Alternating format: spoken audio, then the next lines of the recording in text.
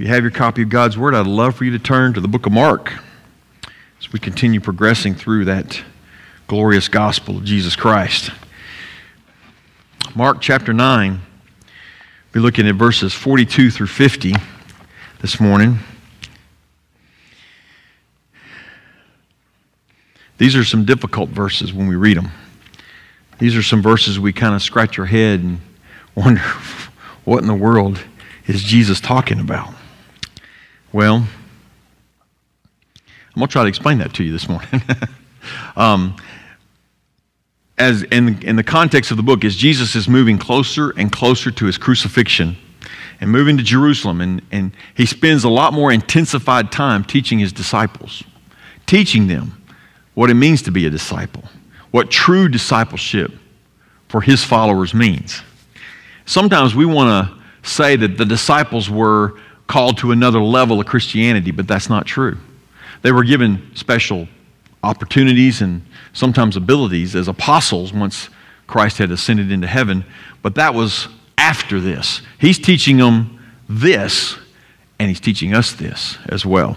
Now, I got to make an editorial note here.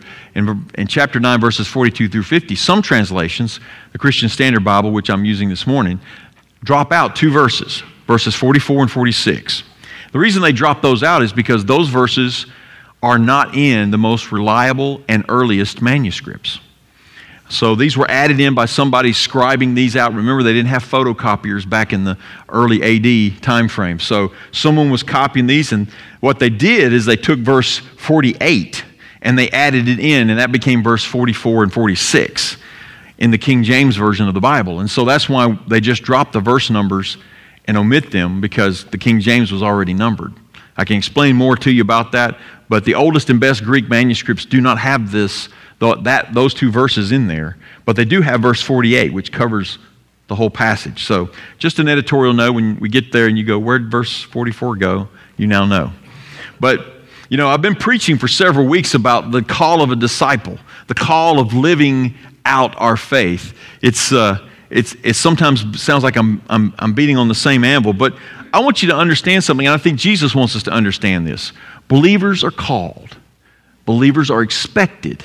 Believers are exhorted to live out their faith, to live out their faith in Jesus Christ, in Jesus' ways, not our own ideas. And so grace that Jesus gives us by his death on the cross allows us the freedom to do this. The freedom that if we fail, we have forgiveness, but we try not to fail. That's what he's really calling us to. And that's what these passages this morning are really talking about, because the alternative is not very nice. Listen to what Jesus says here, starting with verse 42. But whoever causes one of these little ones who believe in me to fall away, it would be better for him if a heavy millstone were hung around his neck and he were thrown into the sea. And if your hand causes you to fall away, cut it off. It is better for you to enter life maimed than to have two hands and go to hell, the unquenchable fire. And if your foot causes you to fall away, cut it off. It is better for you to enter life lame than to have 2 feet and be thrown into hell. And if your eye causes you to fall away, gouge it out. It is better for you to enter the kingdom of God with one eye than to have 2 eyes and be thrown into hell, where their worm does not die and the fire is not quenched. For everyone will be salted with fire. Salt is good, but if the salt should lose its flavor, how can you season it? Have salt among yourselves and be at peace with one another. Let me pray. Father, we just thank you for this passage, and sometimes it wrinkles our sensitivities, and it causes us to pause and wonder, what is he really saying to us, and does he really mean what we literally could take this verse to mean? Well, I thank you for your Holy Spirit that gives us insight. And I thank you for the rest of your word that gives us interpretive clues that we may understand this passage better. So guide us this morning in Jesus' name. Amen. So I titled this sermon, The Purification of Our Faith. And that's what Jesus is talking about. He's talking about trying to purify your faith, to make it better. And I'm going to talk about this. Jesus, he's radically highlighting how a follower must live out their faith in him. He's radically highlighting that. Our faith in Jesus Christ calls us from existing in darkness, which is where we were, to moving into more and more of the light of His truth. So how will Jesus bring us into maturity in His truth? Well, He points out two ways to move our faith toward maturity. Two ways to move our faith toward maturity. First, radically avoid sinfulness. Radically avoid sinful tendencies. Number one, Jesus condemns toying with sin. Verses 42 through 48. Jesus condemns us toying with sin. Toying with sin can come in a couple of ways. In verse 42, let me read that one for you again because he talks about toying with sin in this way. But whoever causes one of these little ones who believe in me to fall away, it would be better for him if a heavy millstone were hung around his neck and he were thrown into the sea. Wow, that's pretty aggressive, isn't it? Well, let me kind of explain this. Jesus speaks of leading little ones away, leading little ones to stumble, leading little ones to sin is what they're really talking about here. And he does this several times in Scripture. So what does this really mean? Well, like I said, first of all, the little ones here does not mean children. It does not mean children. Although I know a lot of people have interpreted it that way. Little ones mean those who believe in Jesus Christ. Those who have trusted Jesus with their heart, soul, mind, and strength. They have trusted Him for the salvation of their souls. And so Jesus is referring back to, up in verses 40 and 41, He's referring back to the guy who was casting out demons in the name of Jesus, and they tried to stop him. He said, don't interrupt him. Don't cause him to sin. He's doing what I've called him to do. And then, if anyone gives you a glass of water in my name, he's serving me. Don't stop them. Don't hinder them. Don't make them fall away. So that's who he's referring to. These trusting little souls, Jesus is calling us as believers in Christ to protect. To protect them. To not entice them away, to not cause them to stumble, to not hinder them in any way, shape, or form. Because sin is the culprit that Jesus is trying to stomp out. He desires us to abolish. He desires us to lose all of our self-made temptations here to sin. And he says, don't lead others astray. Don't cause them to stumble. Don't cause them to fall away in sin. He's so serious about this. Listen, he says death is better for someone who does that than life.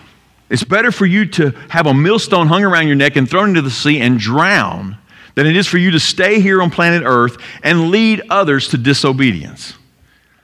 That's pretty heavy stuff. I don't think Jesus is kidding around very much about that. One thing we can get from this, we are our Christian brothers and sisters' keeper. We're meant to be here to help each other and encourage each other and to not cause each other to sin. We're meant to do that. But another way we toy with sin is in verses 43 through 48. Verses 43 through 48. Let me read it. And if your hand causes you to fall away or sin, cut it off. It is better for you to enter life maimed than to have two hands and go to hell, the unquenchable fire. And if your foot causes you to fall away, cut it off. It is better for you to enter life lame than to have 2 feet and be thrown into hell. And if your eye causes you to fall away, gouge it out. It is better for you to enter the kingdom of God with one eye than to have 2 eyes and be thrown into hell, where their worm does not die and the fire is not quenched. Jesus is condemning sin in us too. I mean, this is speaking right to us. If you're having trouble with sin, you need to get away from it. Don't toy with it. Don't flirt with it. Don't tease with it. Don't tempt yourself with it. Don't let it hang around. Things that are leading you to sin. Jesus gives 3 examples of how we can avoid toying with sin and what our attitude should be about it. And Jesus is, just to put you at ease a little bit, Jesus is using some exaggerated measures here. It's called hyperbole. It's meant to make a point. He's not expecting you to cut your hands off, okay? I'll talk about that in a minute. But our hands point to the deeds we do. Most of the things we do in life, our hands are involved in it in some way, shape, or form. We commit violation of God's words with our hands all the time. Our feet take us to places we shouldn't go. And I'm not talking just honky-tonks in other places. I'm talking any place that where we go and we find ourselves sinning. And then our eyes. The eyes are the windows to the soul, right? What we take in with our eyes causes us more sin than you can realize. What we see, what we lust after, what we desire that violates God's design. You remember the little kids song? It's really not a little kids song. It's an adult, the kids, it's everybody's song. Be careful, little eyes, what you see. Be careful, little feet, where you go. Be careful, little hands, what you do. For the Father up above is looking down in love. Oh, be careful where you go. So, Jesus is using that.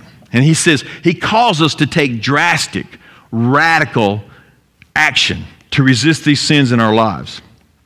Now, he's not talking about self-mutilation. He's not talking about self-inflicted physical punishment. You may feel like you're being physical punished when you stay away from these sins for a time, but these things wouldn't help. Honestly, if I cut off my left hand that was causing me to sin, my right hand would learn how to do the same sin. It wouldn't hesitate. If I walk somewhere with both feet and I cut off one of my feet, I'll hobble to that place again. I'll hobble there. Because here's the truth, and I'm going to take a moment to talk about a refresher here on sin. Sin is an internal condition manifested in external displays. Sin starts right here. Right here. It doesn't start with your hand or your foot or your eye. It starts right here. Jesus said this in Mark 7:21-23. We already talked about it, but he said, the things that are sin come out of us. They don't go into us first. Jesus said all sin begins and proceeds from the heart. Our hearts are messed up. Our hearts are wrong. Our hearts need changing. Unrepentant sinning reveals that their heart is wrong and needs a radical correction. And Jesus encourages radical changes to avoid it. That's why he's using this pretty dramatic language. Cut it off, poke it out, get rid of it, get away from it. Jesus wants us to pursue holiness. That's where he's after. It's not just about don'ts. It's about doing. Pursue holiness. Pursue righteousness. Because you know what? Our forgiveness is not cheap. The forgiveness that we have in Jesus Christ is not cheap. It cost the Son of God his life. It was a high price, and he paid it. So if we are not willing to correct it, to eliminate the temptations, to rein in our hearts, because our hearts are so easily led astray, we are most likely hellbound. That's what Jesus is saying. If you're not willing to take these kind of steps where you're willing to get rid of the sin in your heart, you might be bound for hell. Jesus emphatically tells us that toying with sin, that tinkering with it, that relishing it in our hearts is the path to hell. And if any heart is not pursuing righteousness in Christ, Jesus is not saying they've lost their salvation. He's saying they never had it. They never were Christians. They never were true believers. If they're pursuing this persistently, they're not repenting and seeking Christ's forgiveness and Christ's help to do better.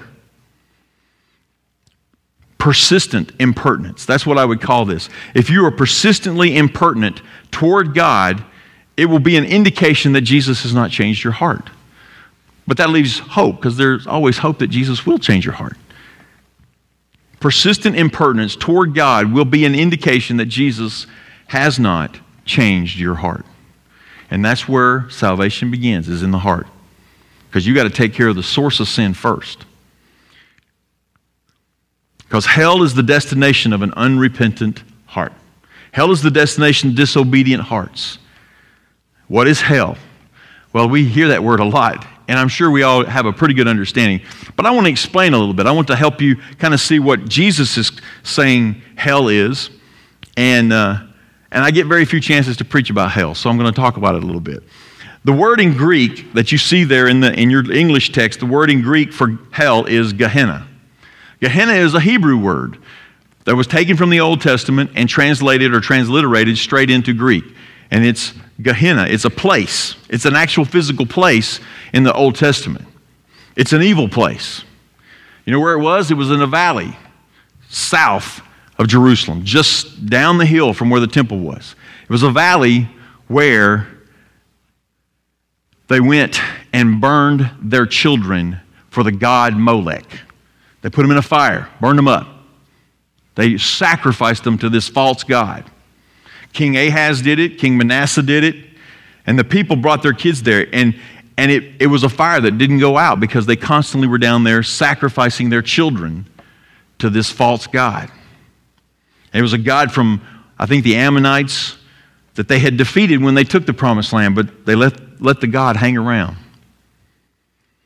The fires burned constantly. Well, eventually, when Manasseh reformed and did away with the place, and several other kings came in and did away with it, it became a garbage dump. It became a place where they put refuge and burned it up. And the fire just burned all the time then, too, and it never went out. It was a garbage dump, and the fire in hell never goes out. So Jesus is giving you a visual picture, at least he's giving these Jews who know where Gehenna is, which is just down the hill from Jerusalem. He's giving them a picture of what fire is and what hell is. And hell is where the fire never goes out. Jesus finishes this passage, this section here, with Isaiah 66:24. That is a quote from the Old Testament. That is the last verse in the book of Isaiah. The worm does not die, and the fire is not quenched. And Jesus is telling you that that's talking about hell. Now, in the context of Isaiah, it's talking about the victory fires of their enemies burning their people as they proceed out of their country and exiled to the enemy's country. Hell is a place where torment never ceases. That's not a scare tactic. That's a fact. That's the truth. Hell is a real place. Hell is where God condemns those who refuse to believe in His Son, and seek the forgiveness that's in Jesus Christ. That's where hell is. That's what hell is for. And Jesus strongly condemns any toying with our sin. And He says, you continue to toy and act unrepentant towards sin, that's where you're going, because you're not saved. Your heart's not right with God. Hell is a real place, regardless of what the world wants to tell you to do about it. It is a real place. So, Jesus condemns any toying with heaven. Now, one illustration of this happening, David toyed with adultery with Bathsheba. He shouldn't have been on that rooftop looking down at her. He should have been out with his army. That's where he was supposed to be, but he wasn't there. Solomon, the greatest king, wisest man to ever live, he toyed with sin by building shrines and idols for his wives, his foreign wives who wanted to worship their God. And it drug him away. Sometimes recovering drug addicts toy with their sin by continuing to try to be friends with people who got them into the drug culture. And my best piece of advice for them is to throw your phone away, throw the contacts away, get new friends. And you can start right here. We'll be your friend. We'll help you. Judas followed Jesus physically. Judas was everywhere. Judas even had his feet washed by the Son of God. But he didn't follow Jesus. He toyed with sin. He toyed with greed. He toyed with having prestige with the Jewish leaders. He betrayed Jesus. And he went to hell for it. See, sin is an individual thing. It's not something that's put on us. It's something that comes from inside us. Sin is an individual thing that we must constantly seek to suppress. James describes it this way, but each one is tempted when he is carried away by his lust and his desires. And when his lust and desire has conceived, it gives birth to sin. And sin, when it is full grown, gives birth to death, which is what Jesus is talking about, spiritual and eternal death. Sin is an individual thing. So let's get two lessons out of this particular part of the passage this morning. One, your actions, your attitudes, your words can push or lead others to wrong conclusions about God. Therefore, sin. You can intentionally, or even sometimes accidentally, because you're being careless, accidentally cause a new believer or an immature Christian to sin. Now, you're not physically making them sin. Like I said, sin starts on the inside, but you're not helping them. Our attention must be on our behavior to prevent misleading or confusing other believers. Once you become a follower of Jesus Christ, you have a responsibility to live according to Jesus' ways, and they're right here in this book. All you got to do is read them. Jesus says physical death for us is better than us to be a stumbling block to our brothers and sisters in Christ. He says it's just soon you die and go to heaven now as opposed to sticking around and causing other peoples to fall. This even includes calling things sins that aren't sins, but that's another whole sermon. So let's be good stewards of the treasures in our Bible and know how to behave so we don't lead people astray. Let's lead and live biblical lifestyles to avoid that tragedy. The other lesson we can learn from this is that our sins need to be addressed with whatever means necessary to rid our hearts of them. You're not going to do it by cutting off your hands or your feet or plugging out your eye. You've got to find the way to get those sins out of your heart, to get those tendencies out of your life. Avoiding the temptations, avoiding the places, avoiding the sites where sinful desires begin to start and give birth to sin. Remember, the heart is the real culprit here. So stop feeding the sin. Stop giving it ideas. Stop giving it place in your life. Stop doing it. I make it sound real simple, and it's not. It's not easy to stop some of those habits. But what you can do is start resisting them. That's how it starts. Resist the devil, and he will flee from you, James writes in his letter. Start resisting the sins, the temptations. Claim Christ's victory over it. He won the victory over sin. You don't have to be subject to it. There's no such thing as I can't in Jesus Christ. There's I will. I will trust Christ and I will overcome this. I will continue to fight it. See, hell is the future for a heart that doesn't resist evil. Because a heart that runs to evil willingly is not a born-again heart. If you're running there willingly with no care or concern for your salvation, no care or concern for Jesus Christ, you're not born again. Hell is the future of the hand, the foot, or the eye that does not look to God, but to their own pleasures. And that's generally what gets us in the most trouble in our hearts, is looking for our own pleasures, our own satisfactions. We need to be doing, we need to be going, we need to be seeing the world as Jesus sees the world, with his perspective. That's the fruit of a life that's saved. So, are you toying with sins this morning, this week? Have you been toying with sins? Is there one particular one you keep kind of getting caught up in? Do you find yourself intentionally disobeying God? Well, stop and ask God to forgive you and to help you resist. I have to do it every week. It's not something that you ever get above in this life. Feed your soul with the truth. That's one way you can change. That's one way you can win this battle. Feed your soul with the truth. Real transformation comes from God's holy word, prayer, and worship.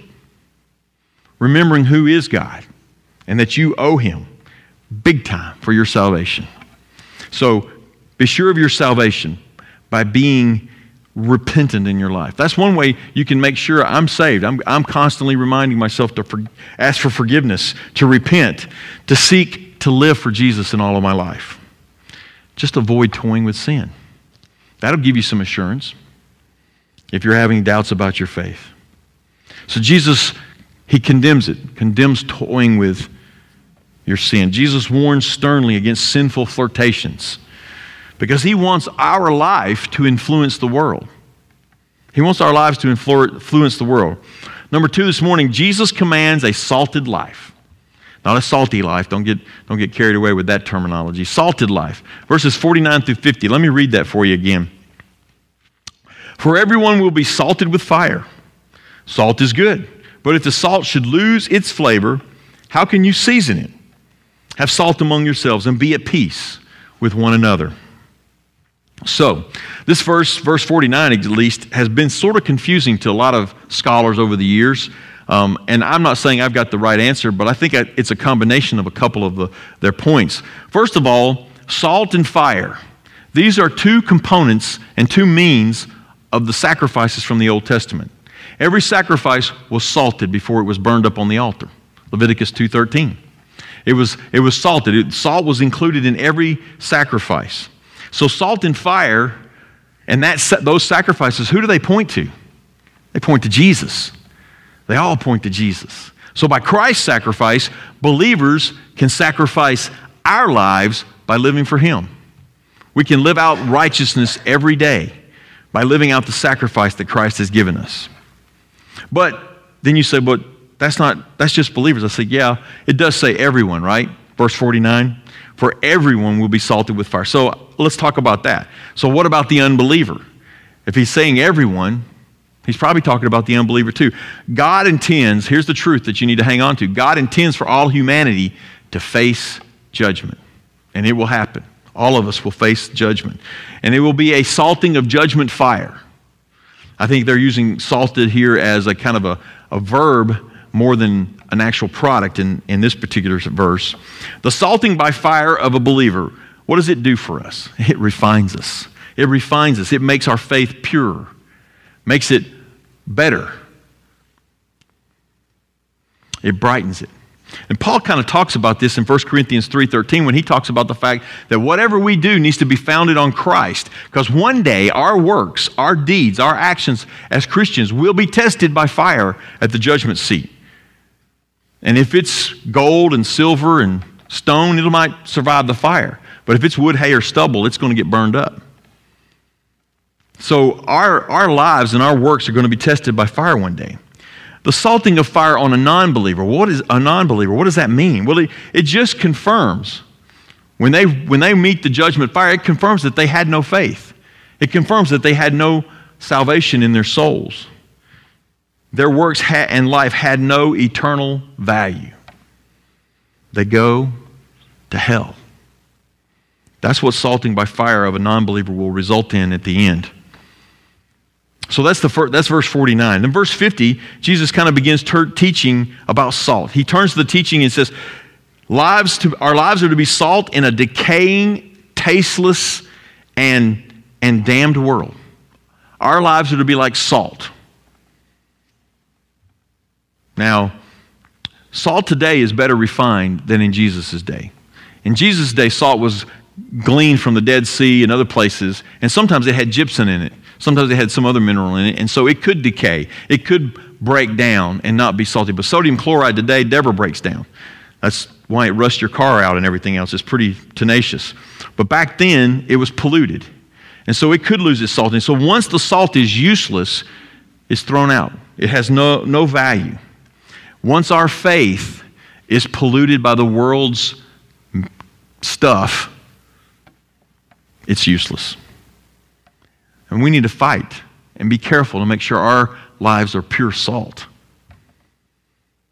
Jesus commands them to have faith like pure salt, like no corruption. Faith that denies their own ideas, that takes up their cross and follows Jesus. That's what kind of faith he's calling them to have. That's salt faith. You know, and salt causes tension sometimes. You know, when you put it in a wound, it really hurts, you know. But when it causes tension in this world, the peace of God is there to remind you that it doesn't matter what the world says about you. It really doesn't. If you're living for Christ, your soul is secure. You're going to heaven. Have peace about it. Peace of God is good for the kingdom because the salt is good for the kingdom of God. So Jesus orders a very healthy dose of salt. I know some of you with blood pressure issues are wondering about that, but salt. In a metaphorical way, he orders a healthy dose of salt in his believers, in his disciples, because we can change the world for better if we're salt.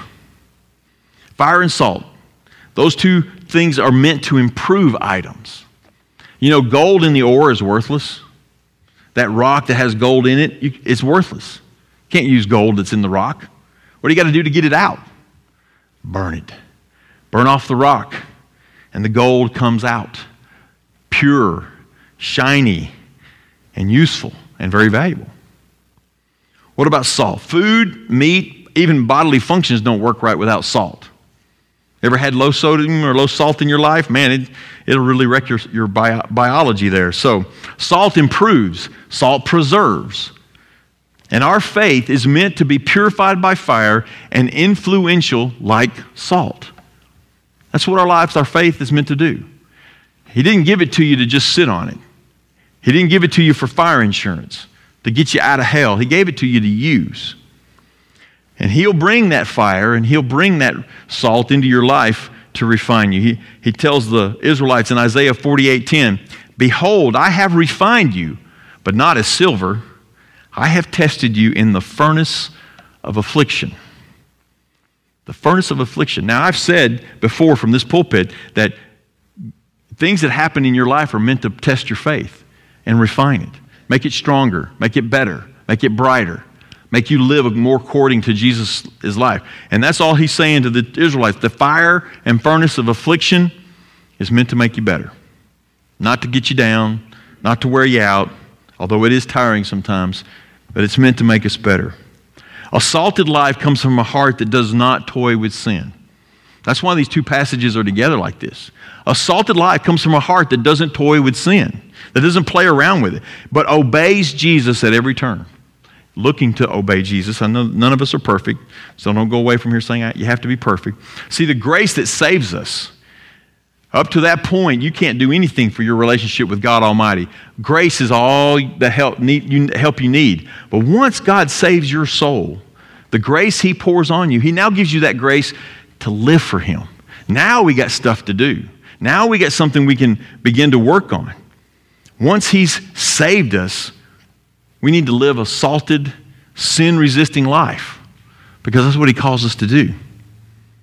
By that same grace, our heart is new with a desire to live for God. It is a life of gratitude for the forgiveness of our sins. Are you living in gratitude? Are you living grateful for the sins that He has forgiven? Like I said, our sins are forgiven by the grace of Jesus Christ when we believe in Him, but God expects us to commit less sins. He expects us to, and that is the purification of our souls by testing.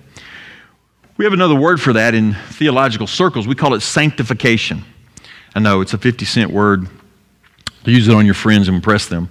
But sanctification is simply the idea of setting apart as something special, something holy. And that is what's going on every day in your life. You are being sanctified by Jesus Christ and the Holy Spirit. Those things that are happening, it's an already done thing because you're sanctified in God's eyes to get into heaven. So the thief on the cross, when he said, "I believe in you," he went to heaven like that. When he died, he didn't have time for this life of sanctification that we have. That's called progressive sanctification. But it's an already done, like for the thief, but it's a not yet complete till we go to heaven. And that's why we have the processes we do down here. God forgives us and then gives us a new life to live. God doesn't forgive you to live the same life. That's not going to be any good. He doesn't do that. He leaves us here to live for Him and for our lives to salt humanity out there, to salt them with the truth about Jesus Christ. Not to just be salty to people, okay? That's not what I'm talking about here. He wants to use us to glorify Him. That's what God wants to do. He wants us to bring glory to His name. Jesus said that. Do good works so that they may see your good works and glorify your Father in heaven. Everything we do good in the name of Jesus Christ is meant to glorify God. And God will get glory for it one day. We need to show them and the world by our salted life that there's a better way to live. There's better life in eternity than what they're going to have here. If our faith loses its saltiness, it's useless. We are not preserving the world. We're not improving the world. We're not influencing the world if our faith has lost its saltiness. Having a salty faith means living our lives in submission and commitment to Jesus. Again, it means denying ourselves, taking up our cross, and following Him. I think Jesus said that earlier in chapter 8. Jesus commands us to be salt and light in one place, to preserve, to influence, to improve, to enhance life in the world that we live in by our purity and holiness, by not toying with sins and living righteous. And the peace of God allows us to not lose heart or grow weary when life gets tough. when the testing is long, or when we fail, we have peace that our souls are still forgiven and we can try again. Peace like a river. Grace and peace in our lives produces hope and security for those who are living there. We carry our crosses and we point to Jesus in every aspect of our life. And that's how we live a salted life. So as I summarize here, Jesus tells us to seek a purified faith. He's calling us to purify our faith, to seek ways to do that. A faith that's refined with salt and fire that people can see and give glory to God. That's what he's called us to do. And Jesus uses these two methods here as examples to lead us to utilize our lives for the kingdom. See, the kingdom of God is here. Jesus is preaching it there 2,000 years ago. So it's still here. The kingdom of God is at hand. So we're living in that kingdom. So first, get rid of all the moral filth and the evil that's corrupting you. Don't let sin hang around or influence you. And if you commit a sin, don't let it hang around to guilt you. Confess it. Repent of it. Ask God to forgive you and move on and try not to do it again. That's our life. That's what we're here to do. Make living right a priority. Do what the Bible says with the right motives. Remember, it goes back to the heart. That's where sin starts. And the second thing he says here is that your faith is like a piece of fine gold. And the more it's refined, the brighter it gets. It's valuable, it's useful to the master, and prepared to do any good work. That's what we're called to do. So your deeds, your efforts, and your obedience will be like salt to those around you. They will be helpful. They will be helpful. The world needs more of God's truth and love. It does. It needs more of it. And it needs us to be the messengers of it. We are the ones who can bring it, who have confessed faith in Jesus Christ. So start today doing that. Live like we've received the mercy that we sang about earlier.